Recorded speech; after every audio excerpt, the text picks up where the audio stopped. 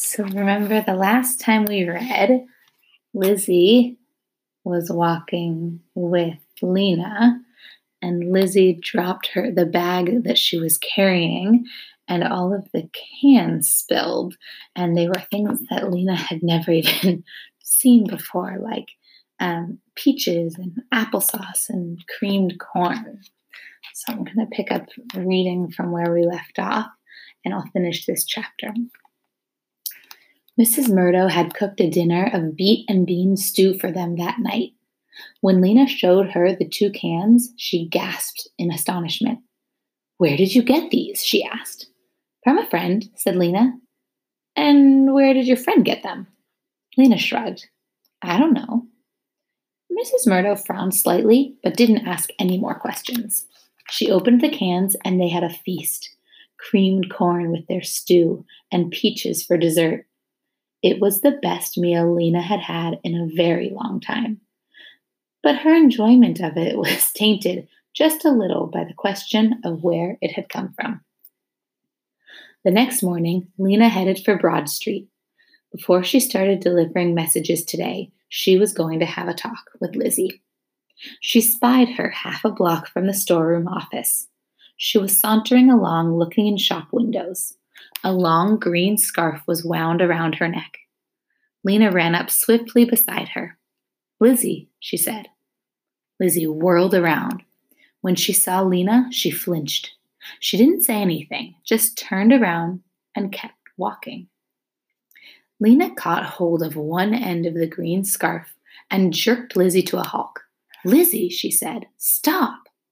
"What for?" Lizzie said. "I'm going to work." She tried to pull away, but she didn't get far because Lina had a firm grip on her scarf. Lina spoke in a low voice.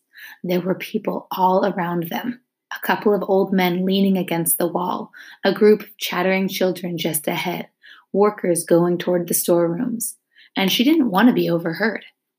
"You have to tell me where you got those cans," she said. "I told you. I found them on the back shelf at the market. Let go of my scarf." Lizzie tried to wrench her scarf out of Lina's grip, but Lina held on. "You didn't," Lina said. "No market would just forget about things like that. Tell me the truth." She gave a yank on the end of the scarf. "Stop it!" Lizzie reached out and grabbed a handful of Lina's hair. Lina yelped and pulled harder on the scarf, and the 2 of them scuffled, snatching at each other's hair and coats. They knocked against a woman who snapped at them angrily, and finally they toppled over, sitting down hard on the pavement. Lina was the first one to laugh. It was so much like what they used to do in fun, chasing each other and screaming with laughter. Now here they were again, nearly grown girls, sitting in a heap on the pavement. After a moment, Lizzie laughed too. "You dope," she said. "All right, I'll tell you. I sort of wanted to anyway." Lizzie leaned forward with her elbows on her knees and lowered her voice. "Well, it's this," she said. "There's a storeroom worker named Looper. He's a carrier. Do you know him? He is 2 classes ahead of us. Looper Windley." "I know who he is," said Lina. "I took a message for him on my first day of work. Tall, with a long, skinny neck, big teeth, funny looking." Lizzie looked hurt. "Well, I wouldn't describe him that way. I think he's handsome." Lina shrugged. "Okay, go on." "Looper explores the storerooms. He goes into every room that isn't locked. He wants to know the true situation, Lina. He's not like most workers who just plod along doing their jobs and then go home. He wants to find things out." "And what has he found out?" Lina asked. "He's found out that there's still a little bit left of some rare things, just a few things in rooms here and there that have been forgotten. You know, Lina," she said, "there are so many rooms down there. Some of them, way out at the edges, are marked empty in the ledger book, so no one ever goes there anymore. But Looper found out they're not all empty.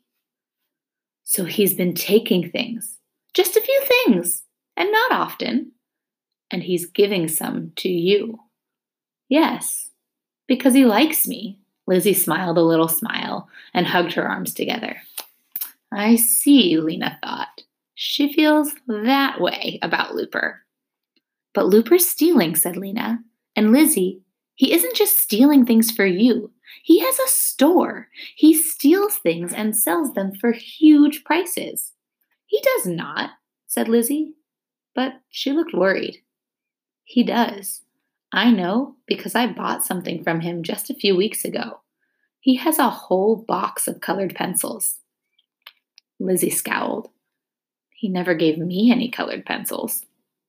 He shouldn't be giving you anything or selling things. Don't you think everyone should know about this food he found? No, cried Lizzie. Because listen, if there's only one can of peaches left, only one person gets to have it, right? So why should everyone know? They'd just end up fighting over it. What good would that be? Lizzie reached out and put a hand on Lina's knee. Listen, she said. I'll ask Looper to find some good stuff for you too. I know he will, if I ask him.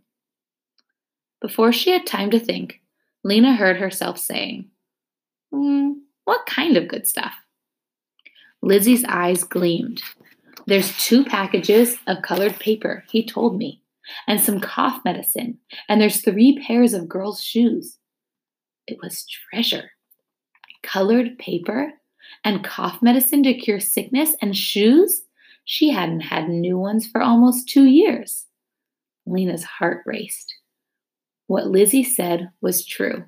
If everyone knew there were still a few wonderful things in the storerooms, people would fight each other trying to get them.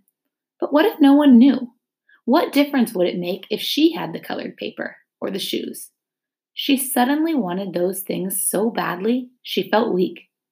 A picture arose in her mind's eye. The shelves at Mrs. Murdo's house stocked with good things, and the 3 of them happier and safer than other people. Lizzie leaned closer and lowered her voice. Looper found a can of pineapple. I was going to split it with him, but I'll give you a bite if you promise not to tell. Pineapple? That delectable long-lost thing that her grandmother had told her about. Was there anything wrong with having just a bite of it? Just to see what it was like? I've already tasted peaches, applesauce, and a thing called fruit cocktail, said Lizzie. And prunes, and creamed corn, and cranberry sauce, and asparagus. All that? Lina was astonished. Then there's a lot of special things like that still. No, said Lizzie, not a lot at all. In fact, we've finished all those. You and Looper? Lizzie nodded, smiling smugly. Looper says it's all going to be gone soon anyway. Why not live as well as we can right now? But Lizzie, why should you get all that? Why you and not other people? Because we found it. Because we can get at it. I don't think it's fair, said Lina. Lizzie spoke as if she were talking to a not very bright child. You can have some too. That's what I'm telling you. There are still a few good things left. But that wasn't the unfairness Lina was thinking of. It was just that 2 people were getting things that everyone would have wanted. She couldn't think how it should have been done. You couldn't divide a can of applesauce evenly among all the people in the city.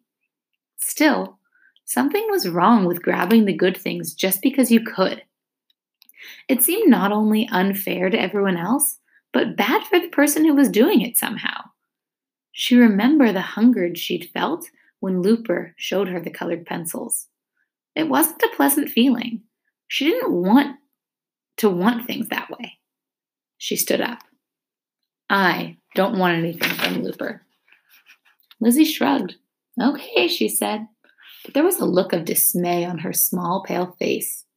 Too bad for you. Thanks anyway, said Lina, and she set off across Toric Square, walking fast at first and then breaking into a run. We'll pick up with chapter 12 tomorrow. For now, I want you to think. We can't do turn-in talks, but think. Do you agree with Lina or do you agree with Lizzie in this situation, and why? I'm interested to hear your opinion. If you want to shoot me an email and let me know what you think, or pop on during office hours to let me know, I'd be happy to hear from you. Bye.